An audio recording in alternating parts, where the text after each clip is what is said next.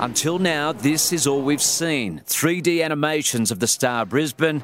Finally today, a sneak peek inside. It's a real milestone that we're approaching. A first stage opening for late August to coincide with Riverfire. And it's on project director Simon Crooks to get it ready. It's always tight at the end, but I'm comfortable with what's happening. But will gambling be available? The Star still has to prove it's fit to hold a casino licence following damning findings against the group. With the remediation plans that we've been putting in place and the controls, I'm confident that we will be healthy and fit. But time is running out and lucrative gambling revenue may still be denied. We'll survive, absolutely. We'll survive. This business is going to be servicing, not just gaming. And the challenges don't end there. They need people and lots of them. Well, now the recruitment drive is well and truly on. They need 1,000 staff. So jobs up for grabs in all departments, from security, hotel staff, the gaming staff, food and beverage, you name it. There's a job for anyone. These new recruits will be joined by 1,400 current employees from the Treasury that are going to come over here. A free high-class meal each shift for staff is just one perk on offer. And the least we can do is serve them a great meal. It's a sure bet to tempt a few.